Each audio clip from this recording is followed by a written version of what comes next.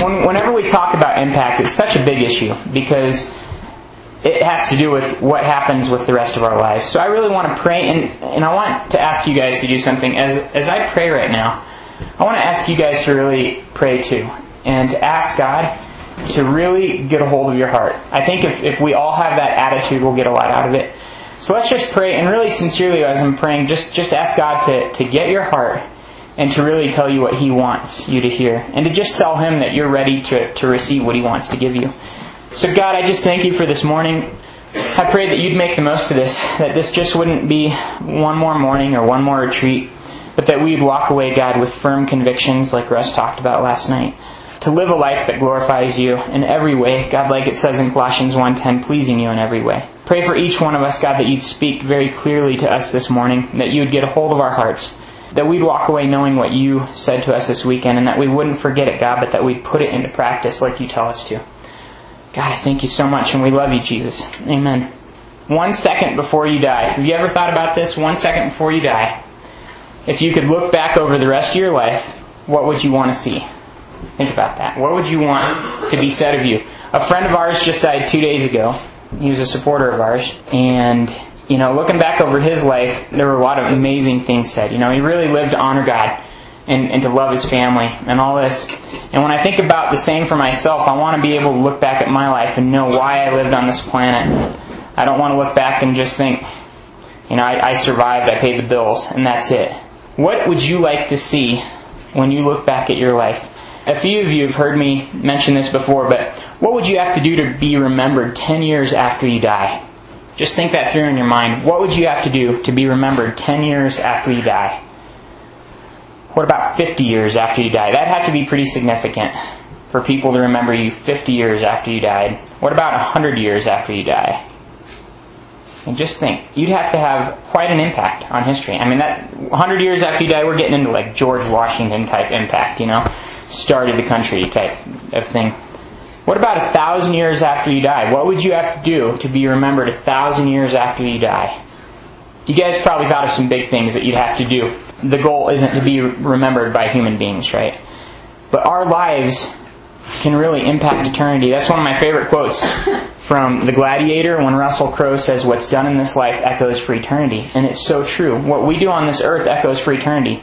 So more than being remembered 100 years after you die, more than being remembered 1,000 years after you die, you will be remembered through all of eternity because of what you did with your life right here on this earth, whether positive or negative. And you will remember for all of eternity what you did with the life God gave you on this earth. So what kind of a life do you want to live? What do you want to be your legacy? What do you want to be remembered for on this planet? And again, it's not doing things in my strength so that people remember me, but how am I going to impact eternity? That's the question. How am I going to impact eternity with the life that God gave me here? How many of you want to live a life that impacts eternity? How many of you want to live a life of impact? How many of you want to change this world for good? How many of you want to make an impact for Christ? I do too. I think all of us in here do. This is why it's so hard for me to tell you this, but most of you won't. Statistically, in a room this big of about 100 people, maybe 1 or 2 of you will share your faith and even impact eternity a little bit. That's the statistics in our country. Very few of you will. We all want to live that life of impact, making a difference for Christ, but the fact is that it doesn't happen very often. Think of all the people that you know. How many of them are truly living for eternity? How many of them are truly living every part of their life to make an impact for Christ? And it's not very many. I believe you guys want that, but I'm afraid that many of you won't ever see that. And the reason for that is that your desires, ambitions, hopes, dreams, pursuits, and priorities in this life, the things that you want to live for, are too strong. We all have things that we want to live for, right? I used to want to be a doctor. That was something that I was living for. Those dreams can be too strong. The temptations that we face daily will often overcome us. I know so many people that struggle and struggle and struggle with temptation, and they never win. He did not create us to be in bondage to that for our entire life. The distractions of this world are often too alluring. The new video game that just came out, the new car that I have to have, the new house that I have to get in debt to own, the NFL network that costs $300 a year so that I can see every NFL game. The distractions of this world are far too alluring. It's hard to go through a day, not even an hour, without being distracted by what this world has to offer. And here's one that's big. I think I want you guys to really think this through too. Your weaknesses, failures, and insecurities will often keep you in bondage. Even if you wanted to make a difference for Christ. And even if you got through the distractions, it seems a lot of times people will keep their eyes so much on their weaknesses, their inabilities, their failures, their insecurities, and they just refuse to take a step. I know people that feel like they've been called to ministry, and they'll have one tiny little insecurity, and they will let it prevent them from following God. They're a Christian, they're going to be in heaven with us, but they'll let this tiny little insecurity keep them from doing what God has called them to. My hope is that that would not be the case with any of you today. Statistically, it would probably define most of us in this room, but we don't have to obey statistics. We can definitely live a life for Christ that impacts eternity. So I hope that you are one of the few who will beat the odds. I hope you guys are one of the few that will make a difference for Christ. I hope that I have your attention, and I hope that I have your heart. I hope you guys are coming into this with a desire, like you said a minute ago, to really make an impact for Christ. I heard a great story once of a Marine recruiter. He was recruiting students in high school to the Marines, and he had 15 minutes to speak. And he was there with a recruiter from the Army and a recruiter from the Navy, and they each had 15 minutes. The recruiter from the Army got up and went over 20 minutes. And then the recruiter from the Navy got up and went over 20 minutes. So the recruiter from the Marines has 2 or 3 minutes, right? Or even less, to do his spiel. And he gets up and he said, only 2 or 3 of you in this entire audience have what it takes to be a Marine. Come talk to me afterwards. And they said the line of people waiting to talk to him was longer than any other one. And I want to challenge you guys, are you one of the people that has what it takes to make a difference for Christ? And I'm going to talk a little bit about what it takes this morning, so please pay attention. If you have paper and notes, take notes. So what does it take? God has already made you who you need to be to accomplish what He's planned for you. You don't need to become something different. A lot of you think, I need to become something different before I can be used by God. I need to graduate from college before I can be used by God. I need to get married before I can be used by God. I need to get into this career, this job, before I can be used by God. That's not true. He's made you who you need to be right now to be used by Him. You don't need to be anything different. Kyle talked about this last night. 2 Corinthians 5:17. If anyone is in Christ, he is a new creation. The old is gone, the new has come. So you, being in Christ, if you've accepted Christ and let Him be Lord of your life, you are all you need to be to make an impact for Christ. You don't need to become anything more. I'm not saying that He won't be changing you throughout your life. You're in a process, and He will be developing you for the rest of your life. But right now, you're who you need to be to accomplish what He's called you to be. So don't be thinking forward saying, I need to become something different. Don't be looking at your past saying, I'm not good enough to do what God's called me to do. You are who God made you to be to accomplish what He made you to do. So what does it take? It takes somebody that will simply realize, God made me who I need to be to do what He wants me to do. And I'm just going to be me. I don't have to be something different. So often we try to be something different, to try and put on some facade. And God doesn't want that. Just be yourself. Know your identity in Him. And just be that. Be who He made you to be. The other part of this is that He's already given you everything that you need. You don't need anything else. A lot of times we think, I need more money, I need more time, I need more knowledge. A lot of people say, I won't share my faith because I don't know how. So we think, I need something more before I can do what God called me to do. In 2 Peter 1:3, he says, His divine power has given us everything we need for life and godliness, through our knowledge of Him who called us by His own glory and goodness. So you don't need anything else to obey what He's called you to. You simply need to be who He made you to be, and realize that everything you need, He's already given you. Now we just step out in that. Does that make sense? And He will use what He's given us wisely. He's given each of us so much, guys. In this country, in America, that you can think of it this way. You have more time than anybody else on the planet. You know why you have more time? You don't have more hours in a day. But our life is so streamlined that you have more time. I grew up for 5 years in Romania. It would take a day out of the week to do your shopping. because you had to go to this market, to that market. You didn't go to Walmart and have everything you could ever want to eat for an entire month right in front of you and with one checkout. You'd go to one part of the city to find lettuce, another part of the city to find eggs, stand in a line for 2 hours to get bread. You'd have to drive out to some farmer's place to get milk. So in a lot of countries in this world, you practically just don't have much time. Here you do. You can go to Walmart, you're out in 30 minutes with your groceries for the week. You have more time. You have more money.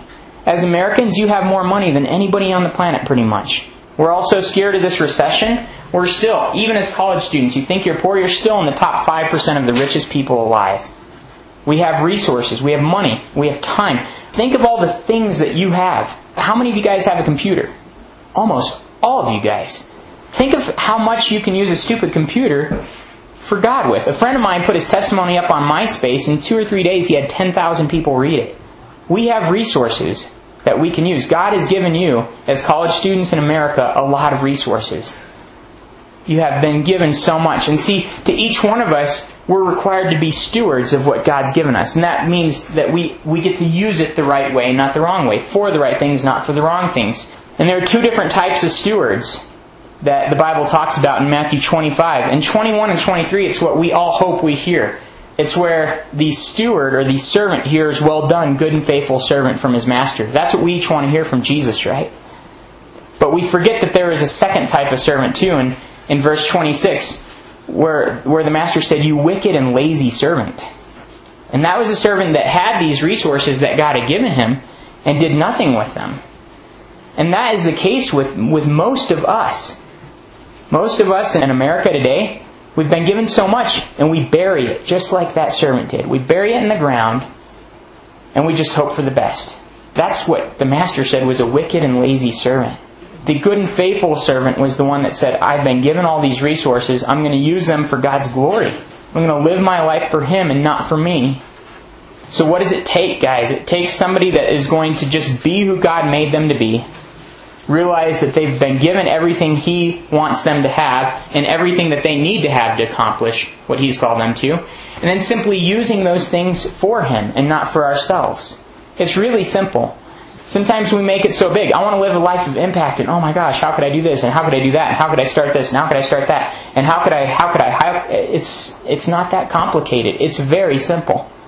Just be who God made you, and acknowledge and recognize that He's given you what you need, and so use it for His glory. It's so simple. So what are His plans for you? And these are just a few of the things that He says He's called you to, guys. Jeremiah 29:11. You guys have read this verse. You've heard it quoted. "For I know the plans I have for you, declares the Lord, plans to prosper you and not to harm you, plans to give you hope and a future." So He has a good plan for your life. He didn't say, "Natalie, you're born for not so much." You're going to be one of the people that really doesn't have much of an impact at all. He didn't say that. He says He has big plans for you. Big plans. In Ephesians 2:10 it says, "For we are God's workmanship, created in Christ Jesus to do good works which God prepared in advance for us to do." The funny thing is this verse comes right after verses 8 and 9 where it says that you've been saved by grace. We weren't saved by grace just to live our lives how we want, but we are saved by grace being created in Christ Jesus for His purposes, not ours. See, there's a purpose. Like Kyle talked about last night, we have an identity, and that identity includes a purpose. What's that purpose? It's these good works that God's prepared in advance for us to do. It naturally follows if I'm not doing those things that God's given me to do, I'm flat out disobeying God and not living for what He created me to do. Does that make sense? It's kind of a scary verse, but it's also very encouraging. See, God has already planned out what He wants me to do. I don't have to force it to happen. A lot of you probably think that I got to make it happen. You don't have to make it happen. God already planned it. Now I just simply obey.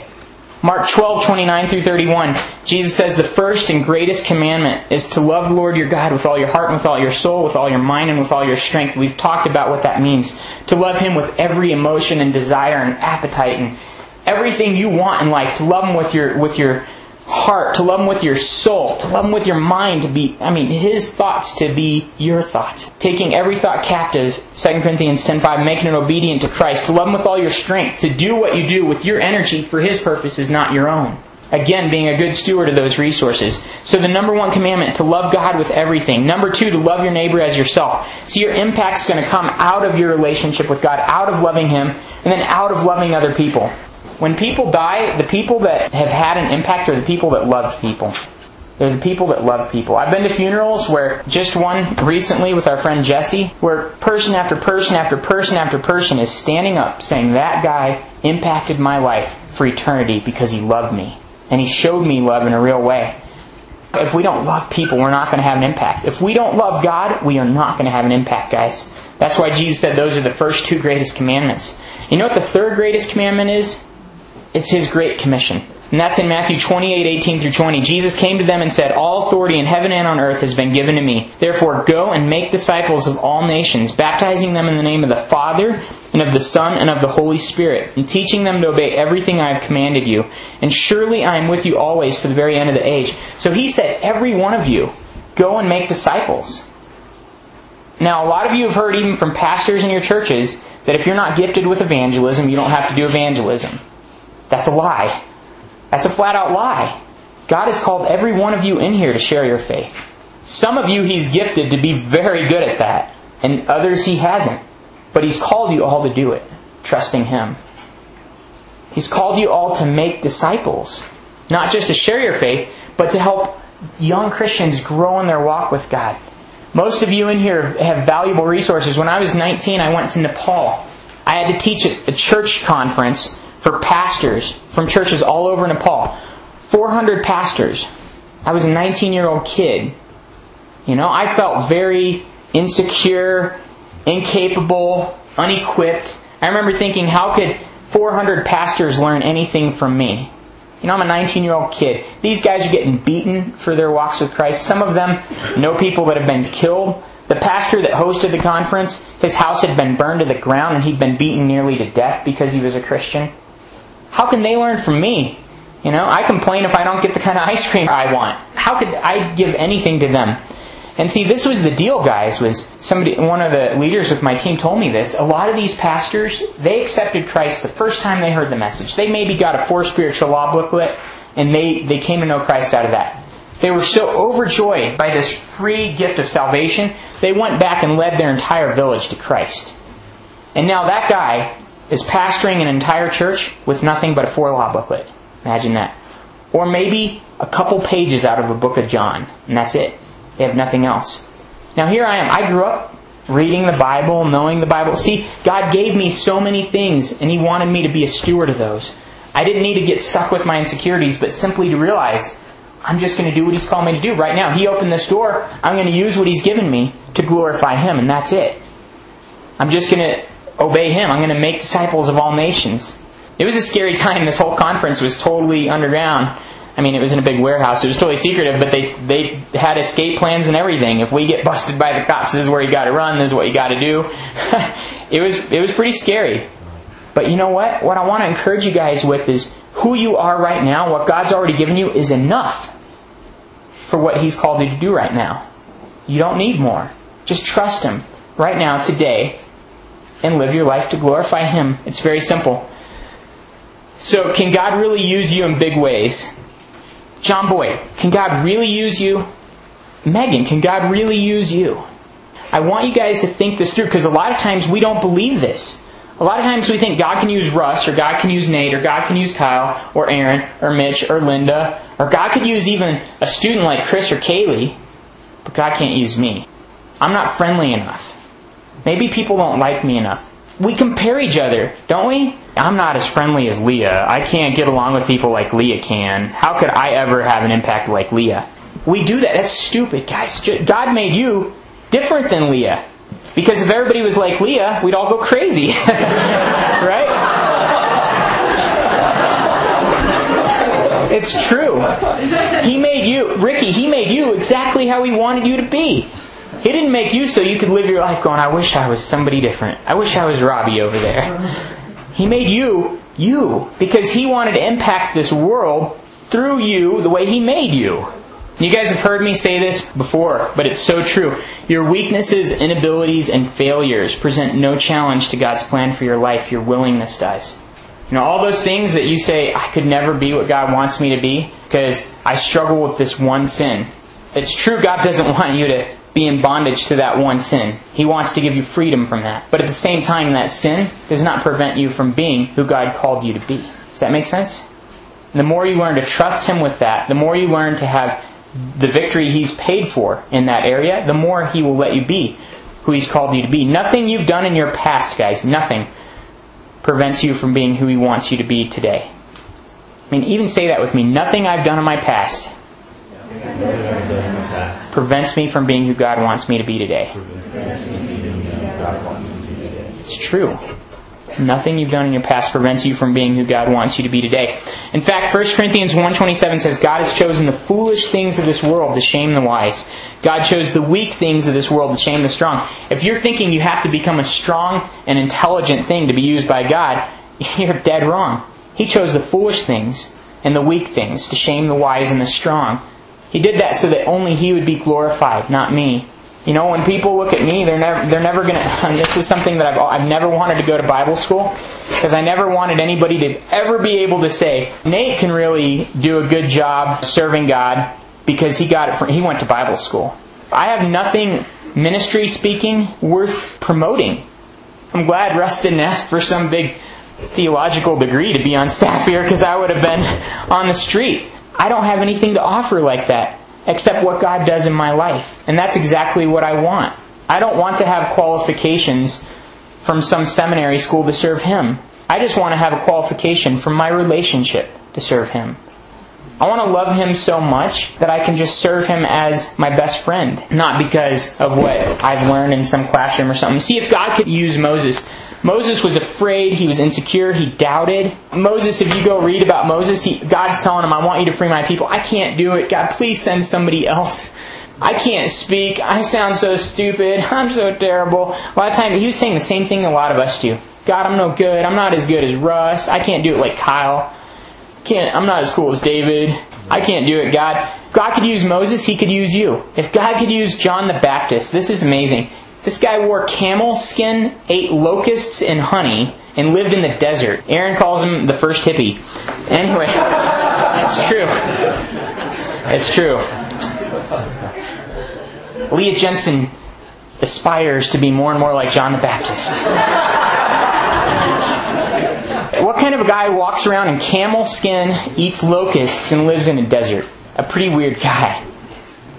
But God used him tremendously. In fact, you know what Jesus said about John the Baptist? He said, out of everybody born of women, that's everybody, there's nobody that has ever lived that was more awesome than John the Baptist. That's a big compliment from God Himself. See, this guy he definitely wasn't trying to be what anybody else wanted him to be. He definitely was just being himself. But if God could use John the Baptist, He can use you. God can and desires to use you in big ways, but I don't want to focus on that today. I just wanted to set the stage. A lot of talks on impact or influence or things like this are going to go into all the great ways God could use you and all the great examples of people that obeyed Him and were used mightily. Henrietta Mears, one woman that taught one Sunday school class. She led Bill Bright to Christ and discipled him. He founded Campus Crusade for Christ, which has reached the entire world practically with the gospel. It's unbelievable. Billions of people have heard the gospel through that one man's life and what he started. She also discipled Billy Graham, the greatest evangelist in the history of the world. One lady teaching a Sunday school class. God can have a big impact with your life if you will simply keep your eyes on Him and live in a relationship with Him and in fellowship with Him. I don't want to talk about that so much today. I don't want to talk about how God can use you, but I want to focus on who you need to be used. Who do you need to be used? There's one huge obstacle before you can live a life of impact, guys. There's a huge obstacle, an impenetrable blockade preventing you from experiencing that life of impact God called you to. If you could just get past this obstacle, the sky's the limit. If you could somehow break through, nothing will ever stop you. And get this clearly, the obstacle is you. Write it down on your paper. I am the obstacle. I ask so many students down in the sub-cub where we meet and hang out what they want to do with their lives. Christian students. I've even asked guys that are seniors that I've been discipling for 4 years. So what are you going to do when you graduate? And the answer goes on and on and on about, I want to find a job with this kind of company, and hopefully I'll be able to find a wife and have kids, and then I'll probably play this sport or that sport, or do this hobby or that thing, because I really like doing that. I like making model cars. It's so much fun. It's unbelievable. And they'll talk for 15 minutes like that. And then at the end, and hopefully, I actually had a student tell me this last year, and hopefully once I get good enough at my job, I'll make enough money that I don't have to worry so much about money. And at that point, it would probably free up a little bit of my time to do something for God, like maybe lead a Bible study or something. I just want to tell you straight up, that's lame. That's stupid. But we all think that way. The purpose on this planet is not to survive. Hopefully you will survive on this planet. The purpose, though, is to live a life that glorifies God. To live daily, to know Him more, and to make Him known. That's my purpose. If that purpose includes getting a career, then go do it. But do that knowing the reason you're doing that is to make Him known. If that purpose includes having a family, great, have a family. But do that knowing that that is to glorify God and to make Him known. See, to get rid of those blockades, we have to sacrifice and we have to surrender. And sacrifice isn't fun, it hurts. It is not easy. Surrender costs a lot. If you look at Genesis 22:2, God is talking to Abraham. Abraham's this old guy. He can't have kids. His wife is barren. She's old. They're nearly dead, the Bible tells us in Romans 4. And God says, you're going to be a father of many nations. Oh, sure I am. We don't have any kids. How is that going to happen? So after waiting years for this promise, finally they have Isaac. A son is born to us. Now we really can be the father of many nations. That promise that God gave us can really come true. Abraham wanted this promise to be fulfilled, and now he has Isaac. And Isaac is the only way this promise will be fulfilled. And God knows that. This thing is the most important thing to Him in His entire life. Nothing else takes precedence over this. Think in your life right now. What one thing is most important? Maybe it's a relationship, maybe it's your parents, maybe it's your degree you're seeking. What's the most important thing in your life right now?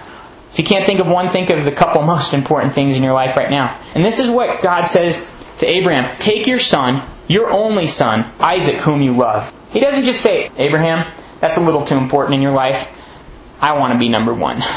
He hits home. He wants Abraham to know the cost of this sacrifice. He wants him to know deeply what it's going to cost him. He says, take your son, your only son. You don't have another one. Take that one. The one that you love more than anything else on the planet. He says, this is going to cost you a lot, Abraham. And Abraham realizes it. And Abraham has the attitude I want to have in my life when God asks me to give up my plans for His purposes. He says, God, I'm going to do it. I'll sacrifice my son, the only one. Believing all along that God would work out a miracle in that situation. David similarly had a situation where he needed to sacrifice to God. So he goes up to the threshing floor of Araunah. This is in 2 Samuel 24. Araunah said, my king can have anything he wants. I'll give you the property and I'll give you everything you need to sacrifice. And this is what David says. He says, no, I insist on paying you for it. I will not sacrifice to the Lord my God burnt offerings that cost me nothing. See, David understood this. He says, it's not a sacrifice if it doesn't cost me. It's not a sacrifice if it doesn't hurt me. I know a few of you have been going through this right now. I know Riley's been talking to me about this a lot lately. What does it take to take something that is more precious to me than anything on this planet and say, God, it's yours. You can have it. And then be free to do what He's called you to out of that. See, sacrifice hurts and it costs, but God can't use you until you're ready to empty yourself of you and to be an empty vessel that He can use. As long as you have everything lined up for your life, God's just going to let you do it. If you have all your plans, I'm going to get out of college and get this job and then have this career and then get married and then da-da-da-da and do-do-do-do-do. Maybe teach a Sunday school class once in a while, if I have enough time. Then you probably will live that life. And you'll be, just like I said at the beginning, one of the people that never accomplishes anything for God, that has no impact. You'll die. You will have had very little impact on eternity. And that's it. You'll still be in heaven. We're still going to be loving each other there. But you would probably do anything you could to come back and live that life again in a way that glorified God. Luke 9:23-24, this is Jesus speaking, and He says this several other times in the Gospels. If anyone would come after me, he must deny himself and take up his cross daily and follow me. For whoever wants to save his life will lose it, but whoever loses his life for my sake will find it or will save it. See, if I want to follow Him, I have to deny myself, the desires I have, the ambitions I have, even the fears. You have to deny your fears, your insecurities. A lot of you guys have insecurities. All of you guys have insecurities in here. You're going to have to deny those. Say, I'm putting those insecurities behind me and I'm going forward and I'm not looking at those insecurities. So you have to deny yourself, take up your cross daily and follow Him. Your cross is not fun. Your cross hurts. A.W. Tozer said, in every Christian's heart there is a cross and a throne, and the Christian is on the throne till he puts himself on the cross. If he refuses the cross, he remains on the throne. Perhaps that is at the bottom of all the backsliding and worldliness among gospel believers today. We want to be saved, but insist Christ do all the dying. We doom ourselves to shadows, weakness, and spiritual sterility. See, if I refuse to die to myself, I lock myself into a life of failure. It's a scary thought. And Jesus continues, for whoever wants to save his life or find his life will lose it, but whoever loses his life for my sake will find it or will save it. See, again, you have ambitions, you have things that you think define yourself, and He's saying you need to lose those, and you need to find yourself in me. You know, Paul said in Philippians 3, he talked about being found in Christ. In Colossians 3, he talked about being hidden in Christ. That's all that matters, is me being in Christ. Not everything that I've always defined myself with. That includes my hopes, my desires, my ambitions, my dreams, all crucified, all denied, all lost for His sake. That includes weaknesses, failures, inabilities, insecurities, all lost for His sake, all denied for His sake. The result of that, guys, though, is this. It's the true abundance and significance, meaning, joy, and satisfaction that Jesus promised when He said in John 10:10 that He came to give you an abundant life. That's the part where we find our life. Until you've given it all up to Christ, you don't have anything. Once you do give it all up to Christ, you find everything. And that's the key, is really that issue of sacrifice, saying, God, everything that I feel is so important, I'm giving it to you. And everything that holds me back, I'm giving it to you. In Galatians 2:20, Paul said, I've been crucified with Christ, and I no longer live, but Christ lives in me. See, when I die to self, I allow Him to live His life through me. That in turn yields a life of impact, which is truly satisfying. And see, as hard as it is to sacrifice all that stuff, Jesus said, whoever drinks the water I give him will never thirst again in John 4:14. When we finally come to this place of saying, God, you're everything and I give you everything, we experience true satisfaction where we will never thirst again. You know, Russ has said many times, and I feel the same way, I couldn't be happier with $1 million. After I left Air Quality to go into full-time ministry, my boss came to the snack bar one day, found me on campus, my old boss, and he said, the Air Quality Program Manager position just opened up and we want you to take that position. You know, will you consider coming back? And that's a job that pays between $60,000 and $70,000, 2 years out of college. And I told my boss, you couldn't get me to come back with $1 million. I said, I'm doing what I was made to do right now. And that's all that matters. Money is not the issue. Aaron and I have been on staff for 4 years, and our combined income 4 years after being on staff is less than my income alone was back then. But I'm orders of magnitude more happy. The amount of money we make does not make us happy, but a life where God is in control makes me happy. You've been made who you need to be. You've been given all that you need to accomplish what He has called you to. All that remains now is for you to get your eyes off yourself and get your eyes on Him. Quit looking at yourself. Quit looking at those plans, those desires that you have for your future. And say, God, you're everything. Nothing else matters. Like Paul continued to say in Philippians 3, I count all that other stuff trash compared to just knowing you. He said, that's all that matters is just knowing you, Jesus. And we need that same attitude. To live that life of impact He's called me to, I need to keep my eyes on Him. Hebrews 12:1 and 2 tells me to look unswervingly at Jesus. To keep my eyes fixed on Jesus and nothing else. Not on the distractions or my own hopes or plans or whatever. And I want to put this out there too. Don't limit God with your expectations in either direction. You might have expectations that God wants to accomplish all this amazing stuff through you. You're not the next great Christian thing. I'm not the next great Christian thing. I just simply need to be God's child. Don't limit yourself with the expectations that you have in that area. But also, guys, don't limit God with your expectations of where you fear you can't succeed. A lot of you have expectations. I could never do that because I'm no good. Quit Quit limiting God by your expectations. What dreams has He put in your heart? What has He gifted you with? What has He given you a passion for? What has He called you to? What does the Bible tell you is your purpose? Walk by faith and not by sight. 2 Corinthians 5:7. Don't let your expectations prevent you from what He's called you to. Surrender to Him continually. In Romans 12:1 it says, I urge you, brothers, in view of God's mercy, to offer your bodies as living sacrifices, holy and pleasing to God. This is your spiritual act of worship. Do you want to worship God with your life? Surrender to Him. You want to worship God with your life? Present your life as a living sacrifice. God, nothing in my life matters. It's yours. I'm not holding anything for me. I'm giving it to you. See, this goes back to lordship. Is He really Lord? You know, so often we call Him our friend, and that's true. And in John 15, Jesus said, I have not called you slaves, I've called you my friends. It's true that He's our friend. It's true that He's our best friend. But He's also our Lord. And so often as Christians in America, we don't live like that. I get emails from the Voice of the Martyrs talking about Christians who willingly are beheaded. Schoolgirls. Did you hear this story in Indonesia 3 or 4 years ago?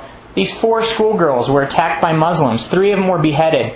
The 4th one escaped, but has a scar all the way through her face that cut all these nerves up. She had to have Voice of the Martyrs actually pay tens of thousands of dollars for reconstructive surgery just so she could smile again.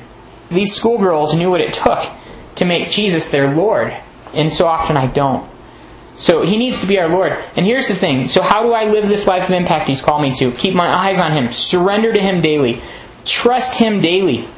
Proverbs 3:5-6 says, Trust in the Lord with all your heart, and lean not on your own understanding. In all your ways acknowledge Him, and He will direct your paths. As you simply acknowledge Him daily and trust Him daily, and don't lean on your own understanding of all the things you want to accomplish, just keep your eyes on Him. As you trust Him daily, it says right there, He's going to direct your paths. You don't have to make it happen. He's going to make it happen. You just simply need to be available when He makes it happen. Like it says in Colossians 4:5, right? In every opportunity, just be available. Make the most of each opportunity He provides. So trust Him daily. Be faithful with all He gives you. Luke 16:10 says, He who is faithful in what is least will also be faithful in what is in much. This is the big key. God's not going to use you in big ways till you're okay with Him using you in small ways. Dana's attitude, Dana, I don't want to embarrass you. This attitude was one of the greatest things I've ever heard. At the beginning of the year, we asked people if they could help with multimedia. And Dana comes that night and says, I'd like to help with multimedia. So I said, so Dana, do you have a lot of experience with computers and projectors and stuff like that? She goes, not really much at all. And I said, that's interesting. So why did you want to volunteer to work with multimedia? She said, I'd been praying that God would give me an opportunity to serve Him somewhere. And this is an opportunity to serve Him, so I want to do it. What an attitude, right? I just want to serve God. I don't care if I'm good at it or not. I'm going to serve Him with what is little. See, when we have that attitude, guys, I'm going to serve Him right now, today, with even these small little issues. Then He can use you in big ways later. Be faithful in what is little now. You don't have to open your own doors. So many Christians think, I need to open my own doors for God to use me. I need to get involved with this ministry or that ministry because they have more opportunities and then I can be used in bigger ways. That's worldly thinking. God's thinking, He can open any door He wants for you if you're simply faithful with the little things that He's given you right now to be faithful with. And I promise you, if you're not faithful with the little things today, you will not be given bigger things to be faithful with later. He'll give you little things later and see if you're faithful with Him then. And see, He's patient with you. It tells us that in 2 Peter 3:9. He's patient. So He's not just going to say, I'm done with you. You're out of here. He will keep being patient. But be faithful with little before you can be made faithful with more.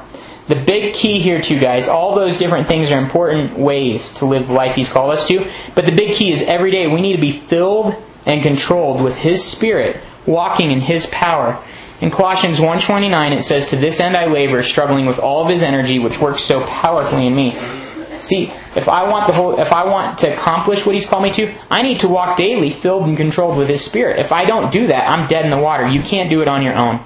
So if you do these, guys, every day, you won't screw up. You won't miss your purpose. Just go one day at a time. Again, keep your eyes on Christ. Surrender to Him. Trust Him. Be faithful with little. And do it all in the Holy Spirit's power. It's pretty simple. If you do that, He will open the doors He wants and give you the impact He's made you for. If you don't do that, you'll just get what you can do in your own human strength, which won't be very much. The bottom line, guys, Acts 17:28 says, "In Him we live and move and have our being." Again, Kyle was talking about this yesterday. In Him we live, we exist. It says in Him we have our being, our identity. It's in Him. And then it says in Him we move. That's talking about we do the things we do every day. So see, I have my identity in Him. And I have all the activities and the purpose that He's created me for, the impact that He's created me to have, that comes in Him. But see, it's in Him. It has to be in Him. We have to live constantly in fellowship with Him. Out of that comes all those other things. John 15:1-16 says that if we abide in Him, we'll bear fruit, and that fruit will last. And it says apart from Him, you can do nothing. Abiding in Him doesn't mean just showing up at Connect once a week or TNL once a week. It doesn't even just mean having a little quiet time every morning. Abiding in Him means every day is nothing but you and Him. And that'll include a lot of other interactions with other people. But every day is just immersed in Him. See, every action I do comes out of this fellowship with Him. Colossians 1:10 says that will result in a life worthy of the Lord, fully pleasing Him, being fruitful in every good work. Isn't that what we want? Isn't that what we want? That's that life of impact. Here's my story, guys, from DTS. DTS is this discipleship training school I did. Autumn did one too. She's like, yeah. This was 1997, so about 11 years ago, before I came to college. And as I was flying into Montrose, I had to fly into Montrose. Actually, we stopped in Telluride first. I flew into Telluride, and then as we're coming into Telluride, you guys ever flown into Telluride? It's the scariest airport in the world because it's on a cliff. So when you fly in, it's cool.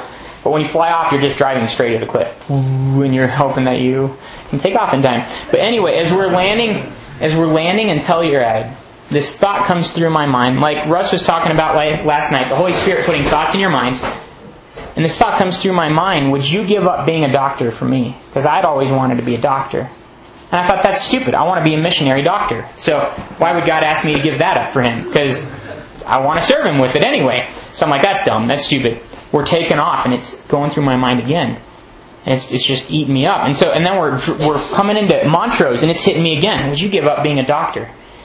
And I get to the YWAM base, and the first week, this would not stop. I could not go 5 minutes without this thought going through my head. It was killing me. If you guys ever had something really stressing you out, and your stomach just feels like I can't eat anything, I'm so stressed out right now. It just feels like it's in knots, right? That's how I felt the whole week. And finally, I went to the leader of the YWAM base there, and I said, all this stuff is just going on. It's driving me insane. And that person said, do you think it's an Abraham and Isaac issue where you're going to put it on the altar and God will just give it back to you? And I said, I can't go into it thinking that way, right? If I'm going to give this up, it has to be legit. I have to give it up completely. And maybe God will give it back, maybe not, but I have to really give it up. I can't expect to get it back. That night I walked back to my dorm, and that week we'd had a speaker there with his praise and worship leader that came with him.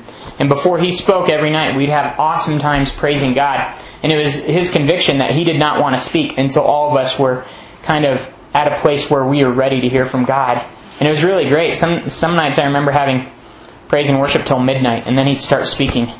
But all of us, our hearts were in the right place to hear from God. I got back to my dorm, and this praise and worship leader is speaking with my roommates about his life. And he says, 2 years ago I wanted to be a lawyer. And I wanted to be a lawyer for Christ. Do pro bono stuff for missionaries and all that, and for organizations. Really serve Christ with being a lawyer. And man, all of a sudden this thought started coming through my head. Would you give that up for me? And I thought that was so stupid, because the whole reason I wanted to do it was for him. So why would that be him? And he's explaining every day of my week, practically there, right? And finally I just left. I said, I can't listen to this. It's going to drive me batty if I stay in here another 5 minutes. So I go in my room and I got on my knees and I just said, God, it's yours. I don't care if I'm a doctor or not. I give it to you. See, it was that time of sacrifice, saying, this was my plan for my life. This was my hope and dream for the last 6 or 7 years. This is why I took all those classes in high school. Well, literally, it was homeschool. But this is why I took all those classes, so I could get to where I am today, so that I could do this. And I just said, God, it's yours. I don't care if I ever do it. I don't care if I'm ever a doctor or not. So see, that was the story of me, and it hurt. It hurt deep, guys. I went to school. I graduated with a degree in chemistry. Like I said before, I started working in air quality. I get to my air quality office. My first day at my office, it's on the outside of my door. One of those little flip chart things that they put on doctor's doors. You've seen those? Where it says if you're with a patient or not. It's on my office. Out of all the offices in the office building, it's on my office. I ripped it off and threw it in the trash can, Because still in my mind it hurt. I'm not a doctor. I'm a stupid air quality person, In my mind it hurt. But see, that was a sacrifice I knew that I had to make to give that up, to go into full-time ministry at the right time to serve God. That's what He called me to. See, guys, He is worthy. He's given you the life that you have. He's supplied every need that you have. He's given you all the relationships that you have that make your life what it is. He's given you a relationship with Himself that gives you true joy, true peace, everything that you could imagine, true satisfaction in life. He saved you, guys. How good is that? There are probably 5 billion people on this planet that think they have to earn their salvation by being perfect. And you got a free gift. You don't have to live with guilt and shame every day. You don't have to live wondering if you're going to go to hell every day. You can know, I received a free gift that I didn't have to earn. See, He's worthy of everything. He's worthy of my dreams. He's worthy of what I want to do with my life. He's worthy of all of it. Look at John the Baptist's example. He says in John 3:30, He must become greater, I must become less. And that's the attitude we need. God, I do have all these plans for my life, but I need to become less, and you need to become greater. Not me, but you. You first. See, I get in the way of what He wants to do in my life, so I must decrease so He can do what He wants. You aren't doing Him a favor, guys. A lot of people always tell Aaron and I, when they hear what we used to do before we went on staff, wow, you guys have made some big sacrifices for God, leaving your job. I think, are you kidding? You're the one making the sacrifice. You're stuck in some cubicle, bored to tears. I'm getting to live a dream, I get to see people making steps in their walks with God. I get to hear people talking about what God's doing in their life. I talk to Malcolm and he tells me all the things God's doing in his life. It's the most exciting thing on the planet. We didn't sacrifice. Technically we did, but we got so much more than I ever would have got sitting in an office punching. There were days I literally had to put 10 to 20,000 numbers into an Excel spreadsheet by hand. This is not sacrificing compared to that, right? I promise you guys, anything you could ever give up for God, you will get orders of magnitude more. Any dream that you've ever had, a life His way, blows that dream out of the water. It's more than you could ever even want. You'll look back at your life with a sense of joy and perspective that will blow your mind. This is the crux of it. John the Baptist, he had this mentality with Jesus. In Matthew 3:11 and Mark 1:7 and Luke 3:16 and John 1:27 and Acts 13:25, a few of you guys heard me talk about this a year ago. He said, I'm not worthy to untie His sandals, talking about Jesus. And in 1 Corinthians 3:9 it says we're called to be His co-laborers. And I think so often we shun that. I have some big plan that's better than being God's co-laborer. I'm going to be a doctor. That's what it was for me. And see, I need to have John the Baptist's attitude. I'm not even worthy to untie his sandals. Or what God told Moses, take off your shoes. You're walking on holy ground. To notice God is near to me. God is with me. And I treat Him with such contempt so easily.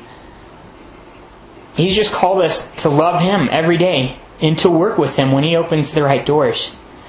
See, you want to make a difference in this world, right? All of you guys told me you did. So we're here to change things, guys. We're here to disturb the go nowhere, do nothing equilibrium. Everybody around you has that sense of just live for the 5 C's, cash, cars, careers, condos, cuties, and computers, the 6th C. We just need to start saying the 6 C's. Everybody around you has that mentality. Live a life for yourself, for your pleasures, for nothing else, and that's that. And it's time we disturb that equilibrium. It's time we decide to be world changers that aren't going to settle for less, that aren't going to settle for that in our lives. I'm not just going to be addicted to TV and video games and going to my job and making some money. I'm not just going to be committed to paying the bills, but I'm really going to be committed to living the life God's called me to live. And guys, you have to be passionate about Him if you want that. Jeremiah 30:21, you guys have probably heard me quote this verse so many times you're sick of it. It says, who is he who will devote himself to be close to me? Are you that person? He says, devote yourself to be close to me. Who is he? This doesn't mean, who is he who will devote himself to spend 10 minutes reading the Bible every morning and then live the rest of the day for their own desires? See, guys, are you going to be devoted to connecting with Him daily? Are you sick of just barely connecting with Him? That's frustrating, right? I read the proverb for the day, and I'm done. I mean, that's good. It's a good start. But isn't that it's not that much. What if I said, Erin's my amazing wife, but you can only say 3 sentences to me, so pick them wisely. Every day you got 3 sentences and that's it. See, we do that with God. I'm going to spend 10 minutes in your Word, God, and I'm done. And then I hear students that say, I ask them, have you been having your quiet time this week? No, I haven't. Why not? Well, I just haven't been getting much out of my quiet times, so I decided, why even have them? I'm just going, oh, if you thought of any other relationship like that, you'd be dead. I'm just not getting that close to this friend of mine, so why should I even spend time with that person? It's not helping me get closer to him. Well, that's the problem. You won't spend time with them. Does that make sense? If you want to devote yourself to be close to God, devote yourself to be close to God. Make Him everything, guys. Make Him all you care about in this life. Like Paul said, everything else is trash. And I want to ask a question. How far will you go in pursuing God? How far are you willing to go? Are you willing to sacrifice? Are you willing to surrender? Are you willing to make Him all you want in this life? Are you willing to make Him everything? Nothing else matters but Him. See, if you get to that point, a synergy comes out of that relationship. See, if you're passionately devoted to knowing God more than anything else in this life, there's going to be a synergy that comes out of that makes you more effective than you could ever be on your own, I promise. And you really will live that life of impact that God's called you to. John Wesley put it this way. He said, light yourself on fire and people will come from miles away to watch you burn. Light yourself on fire and people will come from miles away to watch you burn. I want to challenge you guys. Light yourselves on fire for God. Don't just put the lighter under your foot and then pull it away before anything catches fire. That's what we do. I read a proverb today. I warm my foot up a little bit, but I'm done before the fire starts. Light yourself on fire. Wake up an hour earlier than you are. I don't want this to be legalistic, guys, but I want you to have a passion for Christ. You might not get 9 hours of sleep. You might need 7 hours of sleep. But you know what?